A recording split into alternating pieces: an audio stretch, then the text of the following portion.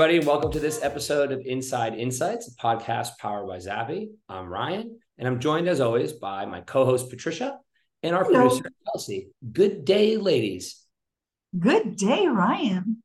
So I have to tell you I'm wearing this t-shirt today. It's called The Stray Dog. Also not a sponsor of the Inside Insights podcast.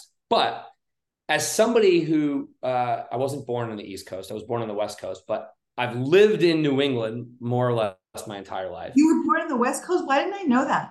I was actually born in Reno, Nevada. My mother was working in Lake Tahoe when she had me. No wonder why I like to ski so much, because she was skiing when she was like 8.5 months pregnant with your boy at, I think, the tender age of 19. God love you, Mom. So now my mother is a hip young grandma to my 3 kids, which is fantastic. But yeah, I've lived in New England my whole life, and New England is wonderful for a variety of reasons, but one of them is that you're on the ocean. So as a result of that, I spend most of my time seeking sea. This summer, I went to a wedding in South Bend, Indiana. One of my colleagues got married. Shout out to Mark Resnick. It was a wonderful wedding. But on the way back to Chicago, we started to stop in all of these lake towns in Michigan. And this is one of them, New Buffalo, Michigan. I'm a big New Buffalo guy, and I realized that lake living in the Midwest is not something to sniff at. It's beautiful and similar to like harbor towns in Massachusetts, or even like in Europe or in Colombia and other places. It's got a similar vibe. It's just fresh water. You don't have to, you don't have to rush to wash the salt off. There's no hurricane warning that you have to batten down for. Correct. Or Correct. tsunamis. You just, maybe some tornadoes. You got to watch out for that. Anyways, we digress. My guest today, or should I say our guest today, is Fabbrania Ruocco. And before we hit recording, we talked about another part of the world that has beautiful scenery, which is Italy, where her family's from. Fabbrania has been in a variety of insights roles, both as an independent consultant, as a head of insights. And interestingly, the podcast you're about to listen to is the first time I ever actually met her. Even though I exchange LinkedIn posts, messages, debates, comments with her all the time. And so it's an interesting reflection in like how you can build a virtual friendship with somebody. And so we decided to do this podcast without ever speaking to each other on the phone and just LinkedIn commenting. And it was a fun conversation. So why don't we let everybody listen to it? Hello, everybody. I am joined today by Fabbrania Ruocco. And this is a cool interview for me because Fabbrania and I have become friends from social media. And today is the first time we've ever actually spoken. Hi, Fabbrania. Hi, Ryan. Great to be here. We're so excited about joining you this afternoon. Yeah, same here. And we were just talking, folks, for almost half of our time that we scheduled about the wonders of Italy and art and social media. And I wanted to start here. So you were saying to me just a second ago that social media fluency is relatively new to you. And it's interesting to me because I wouldn't have known that, but B, that's how we know each other. We know each other from engaging in different provocations and different thoughts. And so I guess just to start, like, how did you sort of get comfortable in your career with social media, and how have you navigated what I see as a very clear and distinctive personal brand that is elevating insights and coaching and advocating for the industry around us? That's a great question. And I don't even really know how to answer it. So I guess I'll just walk you through how it kind of evolved. I think COVID changed a lot of things for a lot of us. So suddenly during COVID, a lot of things moved online. And so it opened up a whole new scale of opportunity. And a lot of experts and thought leaders and insight started doing discussions and podcasts and talks. And it just kind of fired me up. And I thought, you know what, I'd love to have a go at doing some of that. Now, I'd always had a LinkedIn profile, but I hadn't really brought it to life. I don't think I'd really brought to life the person behind it. It was more like a static CV. Yeah. So I think just watching other people and being inspired gave me the confidence to kind of have a go. And then the more I had a go, the more people I met and the more conversations I got engaged in. And it was a lot of fun. It wasn't planned. There was no strategic plan. There was no, I'm going to do this. I'm going to build this. I'm going to build that. It was just me having fun and connecting with people. It's funny. I'm actually similar. I've never really had a strategy, and everybody says you're supposed to. I post if I have something to say, and I don't if I don't. Exactly. And I'm very honest as well in what I post. Like sometimes I post about books, sometimes I post about insight related topics. Recently, I posted a lot about AI, following you guys and the work Zappi was doing. But again, it's usually I wake up and I think, what is inspiring me today? What's motivating me? What have I read that has resonated? Again, there's no real plan. You're making me think I need a strategic plan now. One of the last episodes was with Joe Lepore, and we were having a similar conversation. Like, I actually think it's quite disarming for people listening. Like, you don't need to be a thought leader. You need to be yourself, and you don't need a social media strategy. I don't have one. I mean, but to be fair, it looks like you would, right? Like, you do a great job of canvassing all the various podcasts and big announcements in the industry and offering your perspective. And I imagine a lot of people with particularly a corporate insights background felt like, I had a woman, actually our co-host, Patricia, she said to me when she used to work at companies like Coke or Colgate, she'd be scared to post because it looked inside of those businesses in the early days of, say, LinkedIn, that posting there looked like you were looking for a job. And so it was almost like a subtly frowned upon dynamic, whereas I think that's kind of really changed now. I think there's also there's a group of people that I follow and I'm connected with that have done lovely branding and got lovely coordinated photography that they launch with all their posts, and it's very slick. So there are people who are taking it pretty seriously and using it to market their business or their brand, and that's lovely. But there's also individuals who are kind of experimenting and feeling their way, and I probably think I fall into that category. And for me, it's fun. It's my downtime when I'm relaxing after work. And it's just genuinely the things that I'm interested in. So the industry things are things that I'm noticing. The coaching pieces are things that I've done in my course that have landed or made a difference to my learning. And the podcasts, I just genuinely devour them. I love listening to podcasts of an evening. So sometimes I just think it's good to share. And the more you share, people come back and say, oh, that was great. Have you got any more that you'd recommend? So, yeah, I hope it is helpful for people. Yeah, absolutely. So I got a question for you about podcasts. You listen to them in the evening? Both. I'm an early riser. So I wake up probably about 5:30, 6 a.m. So I kind of listen while I'm making coffee, listen to a podcast. And then usually when I'm winding down in the evening, like to listen to one or two.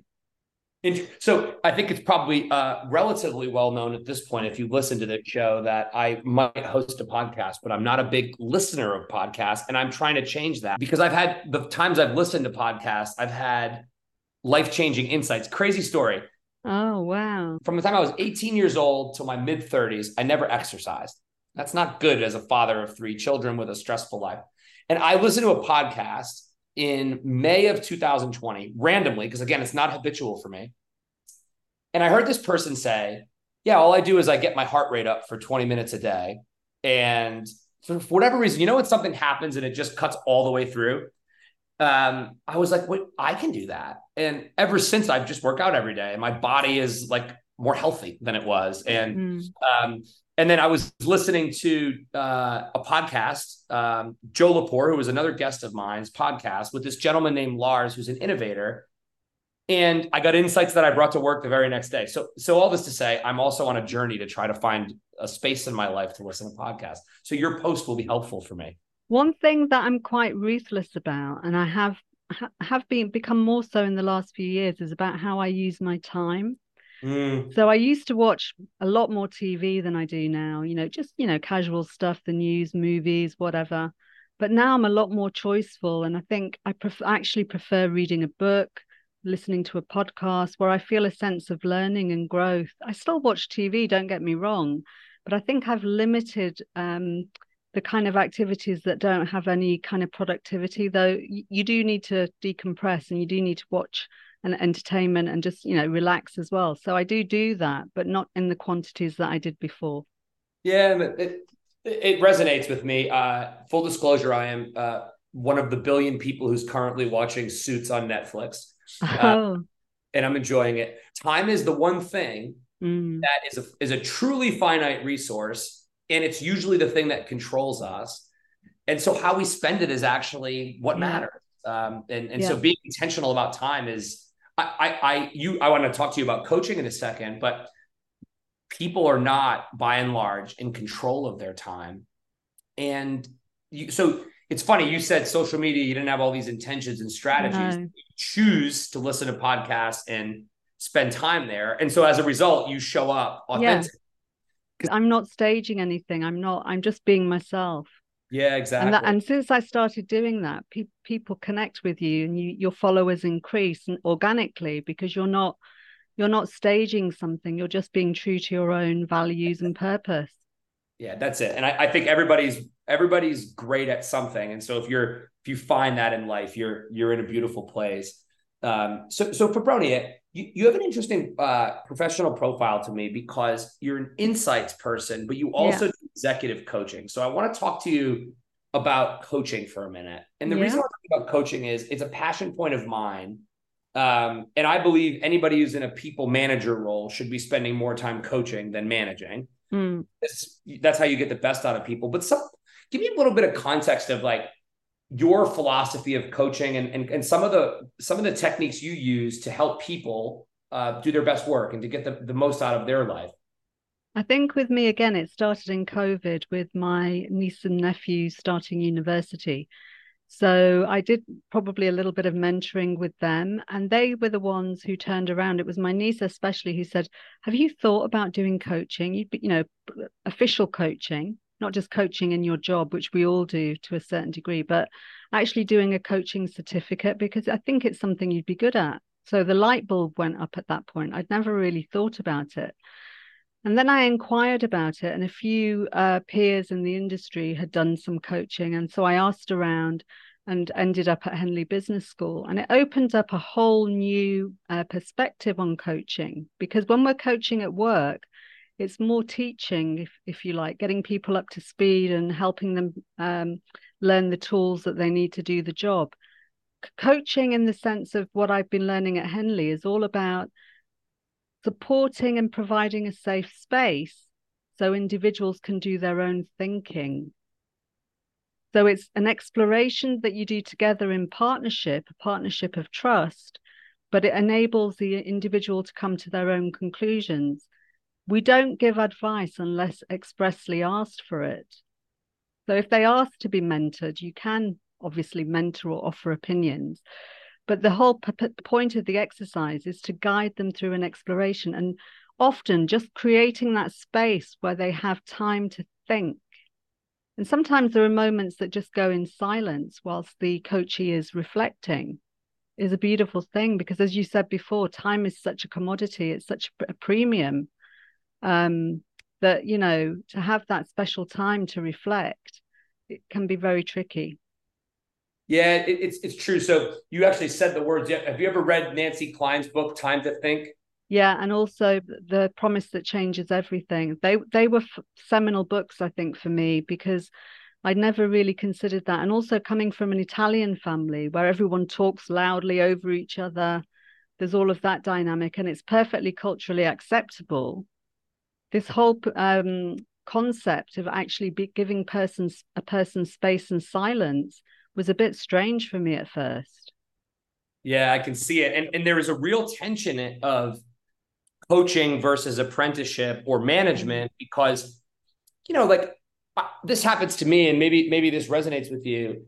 I'm talking to somebody and they need space to think. My subconscious is going, here's the answer. Yeah. Because I've had that permutation of situation happen a million times. And the worst thing you could do for somebody in that moment when they're thinking it through is give them the answer. But there is a profound benefit to apprenticeship. So I used to work in an office way back in the day. And about 1 million times a day, I would go into my boss, Jeff's office, and ask him questions.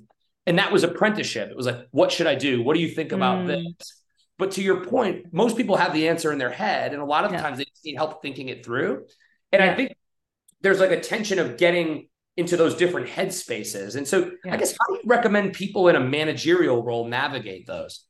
By asking more questions. So rather than telling people what to do, which undermines people's confidence, even though you're doing it with the best of intentions, asking incisive questions. So, how do you think we should go about it?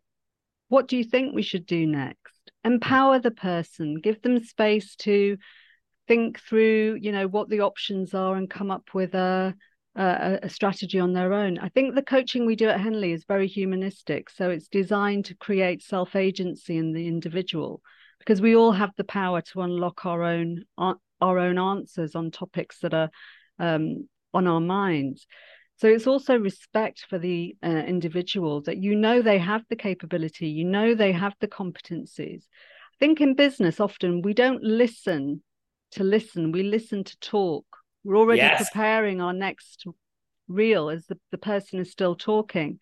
And in coaching, you learn to be in the moment. You learn to be really present. And do you know the book by Eckhart Tolle, The Power of Now? No. That talks a lot about being in the present moment and the strength and energy and resilience you can build from tapping into that. So just focusing on that individual. What are they saying? What are you noticing? When a person speaks, it's not just verbal. There's a lot of non-verbal cues, facial expressions, looking away, sighing. Sometimes they might sit up straight or slouch back. There's lots of cues that give you an indication to the emotions that they may be consciously or subconsciously experiencing. And that's the power of coaching. You kind of tap into that and explore further. Yeah, and then the cool thing I like about coaching is this concept. I use this phrasing a lot, but if you were my coach, the pen stays in my hand, and it's on me to do the work. Exactly. And I think a lot of times there's an unintended, disempowering consequence of if you were my boss and I came to you and you're just like, yeah, just do that, and then all of a sudden you're like, oh, now I'm gonna condition myself to ask for Bronia the next time I have something, because it doesn't behoove me to think on my own. I think there's a really interesting, just a balancing act for people managers, because I would recommend anybody who gets a coach. I have an executive coach. Yeah. And I'm at a point now where she's with me all the time. And so I can with me now. Nora, appreciate you. That's nice. But you might not have the benefit of doing it. So I think a lot of stuff, like we do this at Zappy for Bronia. I'll give you an example. There's a woman that works at Zappy who is in a job that requires her to organize people and whip them into shape. She wants to be authentic, and she's calm and quiet. So she's getting coached by somebody who's a VP who has a similar disposition to her in a completely different functional role, because his skill set and personality are sort of harmonized, but they're not affiliated in the org chart per se, right? So there's one way to do that. I think in the managerial role, there's a really important responsibility to say, am I helping with a solution, or am I helping being a sounding board? Because those are completely different dispositions. Yeah, and that's why we contract at the beginning of a set of sessions or an individual session. We contract and ask, what is the work we're going to do, so that we're working in partnership, and also so that the coach doesn't lead the agenda, because the person who this is the benefit for is the coachee. Coaching is not about your performance as a coach. It's about being in service to the other individual, whether it's just supporting them by listening, by providing questions that help them explore and navigate the topic, by helping them figure out an action plan, whatever the work is that you're doing for that hour that you've contracted to do, you're in service to them. It's not about you. It's not about your profile. It's not about your performance. It's not the Fabronia show. It's about that person walking away with having had a few aha moments. And if they have an aha moment, a breakthrough, it's the beginning of a shift in their behaviors, which then leads to growth. And when they come back and you start to see that, it's such a beautiful thing. It is. It really is. When you see the penny drop in someone, I always see it, I've seen this in a few people, and it's one of the more motivating things as a leader. When someone sees a problem and they're intrinsically obsessed with it and they're thinking about it and the penny drops, it's just a really wonderful thing. But it requires intentionality for those of you who are in formal roles. And and your company might not be affording you the opportunity to bring in a coach for one of your employees, or for somebody who's maybe working their way through their career and your boss maybe isn't natural at it, I would encourage you to contract. I think for Bronnie, what you said really resonates with me. Contracting is something we don't do nearly enough in settings within business. And it's how you can really understand each other. Like, okay, what are we actually do? Like even in ways of working, if I think about insights, you know, I work with a number of different leaders. They all have different styles. So I contract. How would you like us to work together? Because some have more of a style where they want to take a bit more of a leading interest in insights. Others are happy for you to take the bulk of the organizational aspect. But everyone is different and has maybe different needs and different expectations of what they need to deliver in their roles. So contracting and just being clear, it builds that trust and partnership. And that's where the magic happens, because then when you have that trust, you know, you often get asked, well, you know, I'm not going to be in tomorrow. Can you do that presentation? Can you lead this? And you end up as an insighter working more in the marketing strategy sphere of things and not just being a data analyzer, if you like. Yeah, which is important. So I think people take away, have the awkward, vulnerable contracting discussion, because then the unlock deal. The reason I wanted to talk to you about coaching first is a lot of our LinkedIn discussions we've had have been around elevating insights. And I'm of the view, personally, if we use technology effectively, insights people will elevate. And I think the nub of the debate that we will have, and I will say it now and we can have our debate. Yeah. I don't think companies, and I'm calling on all of you clients, I don't think enough enablement and development of talent is happening, which is why we started with coaching, to let people effectively use all these toys that are being thrown at them to do the strategic work. And a lot of people that I observe, I mean, I work with 300 corporate insights teams at Zappi, maybe more, are basically stuck between two paradigms. And I don't see enough emphasis being put on talent development. And that's actually the nub of my friction. So with that as a backdrop, I mean, what do you see in terms of the tension of the rise of technology, but also the continuous need for insights professionals to be more strategic, more connected, versus in the weeds of the data? Yeah. I think our banter started off when you were posting about the disruption that AI was going to bring. Because, you know, Zappi, you guys are well known for your disruptive approach, and it's a fantastic approach in the industry. But you were talking about how AI could mean the death toll of the researcher. I think there are bigger issues even before you get to AI, in that company cultures are still basically dictating the profile of insight. So 100%. So you have some industries where insight is more autonomous, is seen as a autonomous support to the marketing function. You have others where insight is still part of the marketing function. You have cultures where insight is seen as an executional team. We ask, you deliver. And you have teams and corporations where insight is setting the strategic plan and agenda. Now, I've been fortunate. A lot of my roles have been in the more strategic field, and I've worked with senior stakeholders. So that's why my banter back to you was, but that's not how I see it, because my experience has been different. But that's not to say what is really happening out there is still that the profile of insights is still struggling to get through. And AI is causing more complexity, because you can't take the lead with it if you haven't established your own function yet, your own gravitas. They're not going to let you play with the toys if you're not delivering as an insight team that is supposed to affect the growth agenda. So there's a cultural job to be done before we can start getting jiggy with the tech. So we actually don't have much banter. I couldn't agree with everything you just said. It's the nub of what pisses me off. Yeah.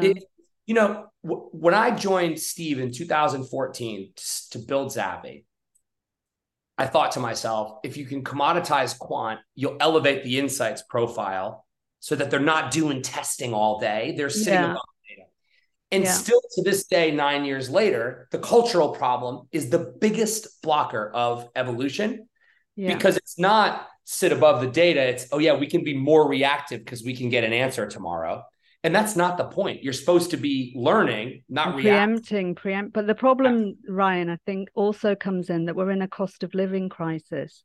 Yes. The high inflation rate has affected company structures. And what happens? Insight research gets seen as a bit of a luxury and it gets cut. And the marketeers are then expected to do their own insights. I mean, marketeers on the whole are pretty research savvy. They're pretty good at analyzing their own data as part of their own understanding of the marketing mix. But to add the whole insight piece onto what they have to do already is too much. They can't then give it the focus that it needs. So we go through, we kind of surge through these cycles of resource cut, resource cut, resource cut. So the graph is never a clear trajectory of developing that insight profile. You're always starting again because you're going through another, we had 5 people in the team, we now only have 2. Then you go back to 5, you start again, then the cuts come in again. So until we get a consistent commitment to resourcing the insight team, it's going to be very difficult for those teams to really build that profile. Now, there are some organizations that do it well, but they are committed because they see the benefit of investing in the insight function. But cost of living crises they don't help. And, everybody would love to be working more with the automated tools, but that also takes time at the beginning for you to get up to speed on what they can do. And there's so many apps and things now that that requires resource. So yeah, I don't know what the answer is, but I think the whole culture piece is still significant. And then again, adding to that, I think there are individuals in our industry who are more MRX focused, who are more about the market research. They're more operational. They enjoy doing the delivery of the projects and going out and researching the consumers. And that's all well and good. But those individuals are not going to raise an insight profile in a big team, say in a big pharmaceutical company where you've got some really savvy and at times, can appear quite difficult stakeholders. So it's also, you need the right personalities to do the right jobs in the insights and MRX field. There's a lot in what you just said to unpack. So I'm going to go in order. The first thing is these swings. You could call them centralized, decentralized, big team, small team. But I would also add one thing, continuity. I mean, every 18 months, there's a new head of insights with a new regime. And so how the hell do you establish something if the company keeps changing? I don't understand it. I mean, we're victimized of this in our business. I see it all the time. Someone comes in with bullish intent. Yeah. And then there are other issues like if the previous team hasn't set up a knowledge management base, there's data that's not been put into a repository that everyone can use. So, even before you get to AI and synergizing and holistically analyzing and interpreting data, you need to have all the data sitting in one place that you can get it. So this is where I'm at. I think we're kind of blinkered by the fact we've got AI. So it means that we're further down the line, more advanced than we actually are. We've actually got quite a few jobs that we need to do first. No, so this is actually the nub of my problem. So the MRX persona that you're talking about was a much more relevant job, I think, 10 years ago than it will be in 10 years. And I've done it myself in my agency days, where that was my role, to construct the surveys, to deliver to the clients, to meet the client objectives, and to analyze the data and do the presentation. And I enjoyed it. And that was the role I did for a number of years.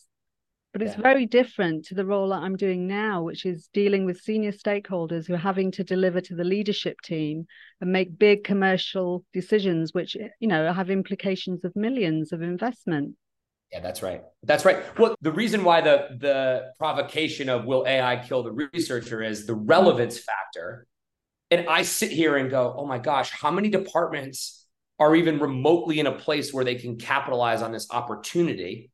And the answer is very few, because the teams are disconnected and the data is not connected. And the same points you're making. Yeah. And there's a major firm too, because in a utopian world, the opportunity for first party primary insights to drive growth strategy should be at the center. But as you say, there's a maturity of department and an organizational cultural issue I mean, how many companies say they're customer centric that actually are? But I think, your provocation and disruption about, will AI be the end of the researcher? The researcher themselves will be their own end if they don't get it together. Amen. And I don't say that in a mean way or being disrespectful to my peers, but we have to drive that agenda. We have to take the bull by the horns and say, look, I'm operating in this kind of culture. These are my limitations. Where can I add value and convince the stakeholders that a shift in perception and a shift in the way we work would actually benefit investment and returns? So we need to drive that change. We need to lead, not just take the activation piece and be executional. We need to stop and think and say, look, how can I make a difference in this business? I love the interview you did with Oksana. Oh, she's doing some incredible work. She was doing absolutely incredible work. And the way that she also resourced, I think she allocated, and correct me if I'm wrong, resource to specific priorities only. So she had a clear view of what the key priorities were that would deliver to the Clorox company in terms of commercial profit.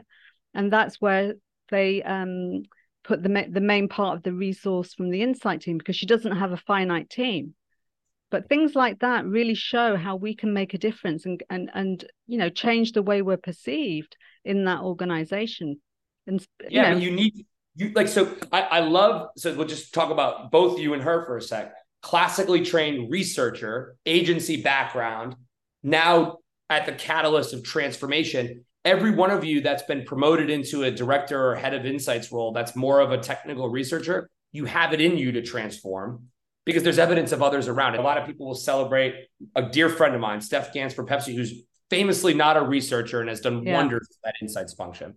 But it doesn't have to be that. And I think you're right. We have to get out of our own way.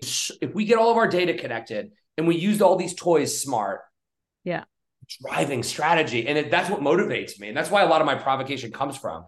Yeah, and I can see you're getting really excited, and I am too, because also these tools offer one thing that the organizations want: pace. Yeah. They want pace and they want scale. They want to be able to achieve scale at pace. So what a great opportunity. So if we get our acts together, there's going to be more opportunities to then tap into these fantastic tools. But, if we're still being, the research-driven insight team, it's not going to happen, is it? No, it isn't. And that's the thing. Like, I still see, this is kind of a relatively sad observation. So I did a bunch of IDIs and market immersion recently, like this summer. With the exception of every insights department in the world buying agile, and buying agile and being agile are not the same thing.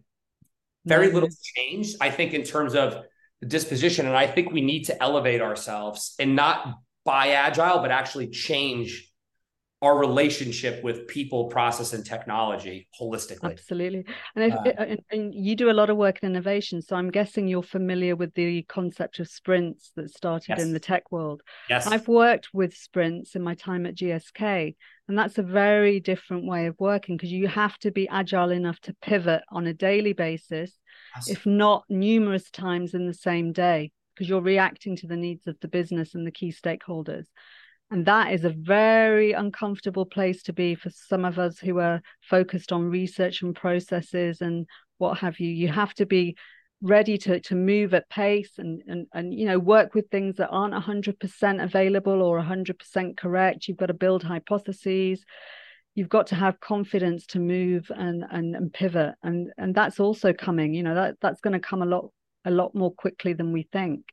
Oh, for sure. And that's why, like, to me, I place such an emphasis on get your data in control. Because if you have your data harmonized and in control, you can learn what you know. So when you are being agile, you can just test new hypotheses without relearning the same things. And this plagues corporate departments, particularly big ones, where it's like your company already knows this. But there's also some bad behaviors that, I've known some insight individuals who like to harness the data, the knowledge, ring fence it. And it works as long as they're in the business, they're the go-to person and they have all the knowledge. But I see it differently. we have to embed and share that knowledge. We have to make it easily accessible to everyone, so everyone can access it and manipulate the data in different ways that's relevant to their business function. Not sit on it for our own power drive and ego. That's really damaging to an organization long term. It really is. This is the shift, though, from the keys of risk mitigation to the shepherds of the consumer are different. They're different jobs. Yeah. The job of the future is the shepherd of the consumer. And that is a wonderful opportunity, I think. And also partnership with the key stakeholders. I mean, I've over the years partnered with many marketing directors where we've bantered and bounced ideas, watching groups, we're sharing ideas live. And from that come a lot of tweaks that we make to creative language used in comms or product ideas and so on. So you can't just sit there and be delivering on a project. You've got to be involved in the day-to-day strategic concerns that are going on in that marketing director's head. Yes, exactly. Because then you can actually have you can add value. Data says this is a lens. We know this is what we're doing. You have to be a marketeer. I think in my situation, I did start off as a marketeer. I did a postgrad in marketing. And then I did 2 years working at Electrolux in Vienna as a marketing assistant to the marketing director. So I did start off in marketing. And I don't know whether that's influenced me as a researcher and also an insider, but I've always had my eye on the marketing strategy. So I think it probably has defined the way I like to work. Yeah, because if you just think of that career journey, you started with the outcome in mind versus the input. And I think the years that I spent agency side really taught me a whole raft of great technical skills across qual quant, but also great managing upward skills, presenting to clients, being accountable for that delivery, building the business, on the agency side, the business development piece. So again, there were all great lessons that contributed to the whole furthering of the career down the line. Absolutely. Well, Febrania, this has been fun. Everybody, the opportunity is yours to seize it. Follow us both on LinkedIn because we're going to keep debating and pushing all of it. But thank you so much for taking the time. I had a wonderful time speaking to you. Thank you. The pleasure's been all mine. It's been wonderful. Thank you, Ryan. Thanks, everybody. We'll see you next time. So, Patricia, I hear you have 2 takeaways. I have 2 huge takeaways that I really, really resonated with me, and one recommendation. The recommendation, I'll do it first. I loved the way you and Febrania, and I hope I'm saying that right, were like building your relationship and your friendship live on air. In front of all the listeners. In front of all of us listeners. It was fantastic. And my recommendation is don't be afraid of social. Don't be afraid of LinkedIn. You don't have to have, you heard them both. You don't have to have this thought out strategy of thinking and what am I going to say? And who am I? No, just who are you? If you want to have a social presence, that's the first decision. Just kind of the next question to ask yourself is what moves me? What interests me? And what do I want to share with others? Right? Make sure it's fun. Make sure you're genuine. Make sure you're authentic. And don't set up a stage or something weird. Just be yourself and share it. I think that's a great call out. So I really liked how you guys were doing that. Right. Yeah, and I think your takeaway is important, right? Because there's so much toxicity on social media in general. I'm talking like Instagram and Twitter. I know they've renamed to X, but fucking X. Are you kidding me? People don't seem to be willing to debate anymore or share different points of view. And I think your point of showing up and keeping it real is important, but also like, it's okay to have a dialogue with somebody, because if you don't agree with somebody or something makes you feel defensive, there's actually learning on the other side of that if you open your damn ears up. So I think that's a really positive message. I appreciate it. I really like that one. Now, the 2 huge ones, it's all about, you talked about coaching, and I really like that. She fell into coaching. It was suggested to her by her family member because she was doing it naturally for her nieces and nephews. And then she did the thing that you should do first. Oh, I like that idea. I'm doing this naturally. But she didn't just jump into it. She thought, let me get educated. I thought that was so simple, so basic. And so that's the message is if you want to do something and you want to make sure to do it more professionally, more, officially, go get educated. Find somebody that meets your needs. But what I really loved is how the 2 of you talked about how coaching is the way to get the best out of people, right? And have your own philosophy of coaching, but there are some things that are coaching that are not negotiable, right? Some things that are not, and it's all about providing a safe space, right? Whatever label it is, if you're going to have a contract with somebody that has asked you for their help and you have agreed to help them on X, Y, and Z, you have to make sure that that relationship, that space that you create, physical or virtual, is safe. They cannot feel judged or criticized, or no, they have to be accepted because they're on a learning journey. And if you're lucky and if you open up your head, you're going to learn just as much as they do. And that's the beauty of coaching, is both you learn. And the only way that you can understand them and help them as a coach is by making sure that it's a partnership of trust. That's a beautiful phrase, a partnership of trust. Not you telling them what to do, not giving advice, but creating the safe space so that they can think and have their conclusions. Now, there was something really small that she said that was huge to me, is create spaces, create silent spaces. Sometimes we feel the need, and I'm included, to fill the space of silence.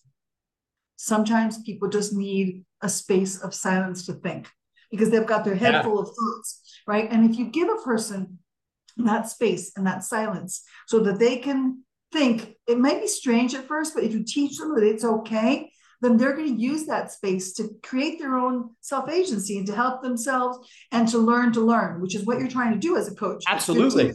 Exactly. So that's going to be like the most important thing, giving them the space so that they know that in this space that you've contracted, you are there just for them. You're not telling them what to do. You're helping them learn themselves what to do for themselves. The self-agency was really important. So I really, really like that. I can't stress how important that is. One thing is being a boss, but a coach is something totally different. I really love it. I think if you have the benefit of a dedicated coach, or you have a peer or colleague that you respect and contract with them to be your coach, the expectation is everything Patricia just said. But a lot of times that might not be the benefit, or perhaps you're a manager of people and you have to know when to sit back and be in listening coach mode, when to be, let me show you how to do this mode, apprenticeship, versus these are my expectations and my hard edges, and I need you to do this because that's how I'm going to determine if you're doing a good or bad job. And that's very difficult. And so I try shit like being very specific, like I'm in listening mode, correct? Do you want me to help you solve this? Or, hey, right now I need to set some. So I think it's about contracting with people, which we obviously spoke about previously, but I really would recommend anybody out there who has access to getting a coach, do it. Now, I think the thing we probably didn't talk about, so I've had a coach, as everybody knows, for a while. I love her, literally love her. Haven't actually met her in person yet, which I need to change. But the coach will help you think and open up. But this is the actual best part. And we didn't even really talk about this. It's still up to you what you do. All the coach is going to do is help you think through it. Like, so if you have an executive coach, don't expect to be a good executive. It's about the work you do. That person is just going to help you open up your thinking. So like everything in life, Patricia, there is no get rich quick scheme with coaching. You still have to do the fucking work. Gotta do the work. Gotta do the work. It doesn't work that way. Yep, it doesn't. And as long as the coachee knows and the coach know the same thing, they contract, then they understand that the coach is there to be in service to the individual, and the individual is there to work and grow. Those are the rules. That's right. That's exactly right.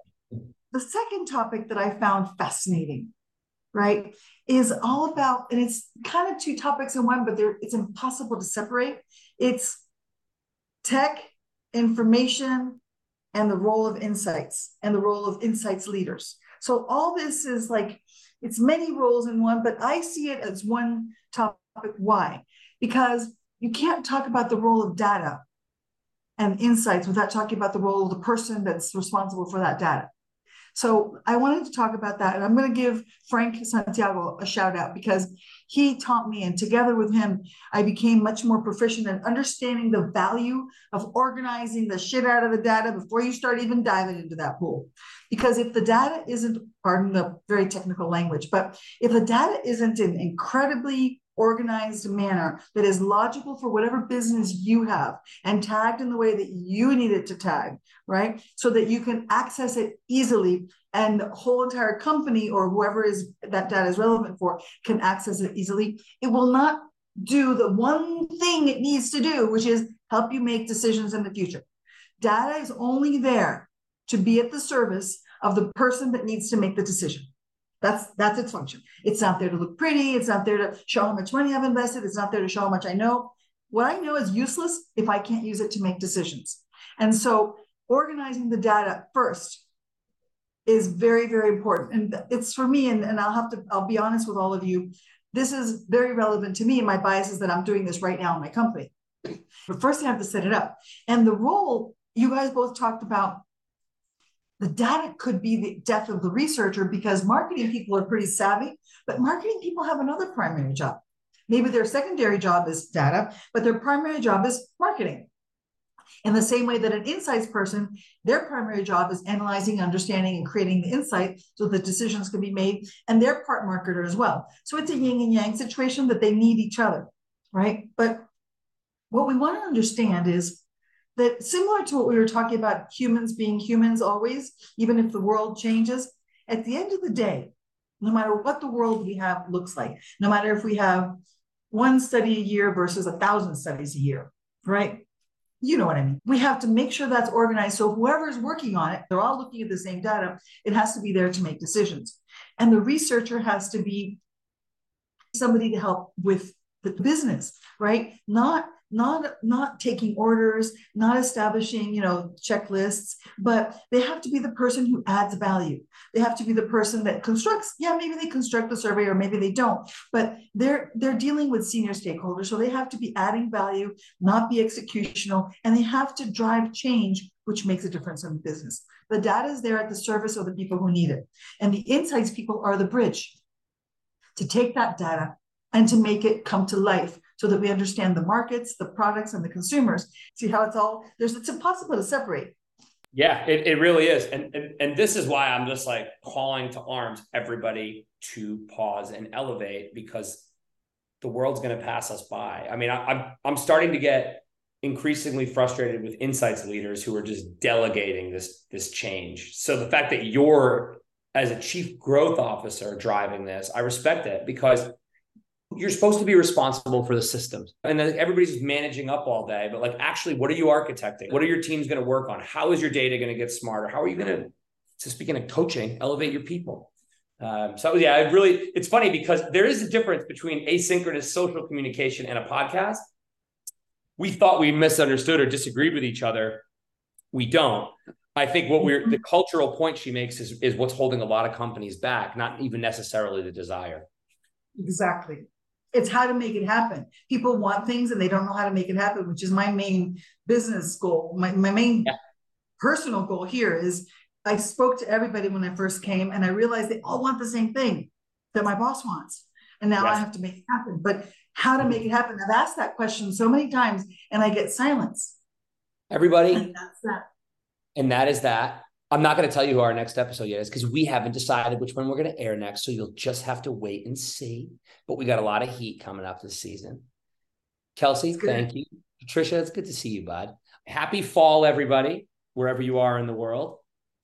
Thank you. I'm not here for pumpkin spice lattes and flannel shirts. I'm actually wishing it was still summer, people, because summer's awesome. Okay? Everybody have a wonderful day. Bye, guys.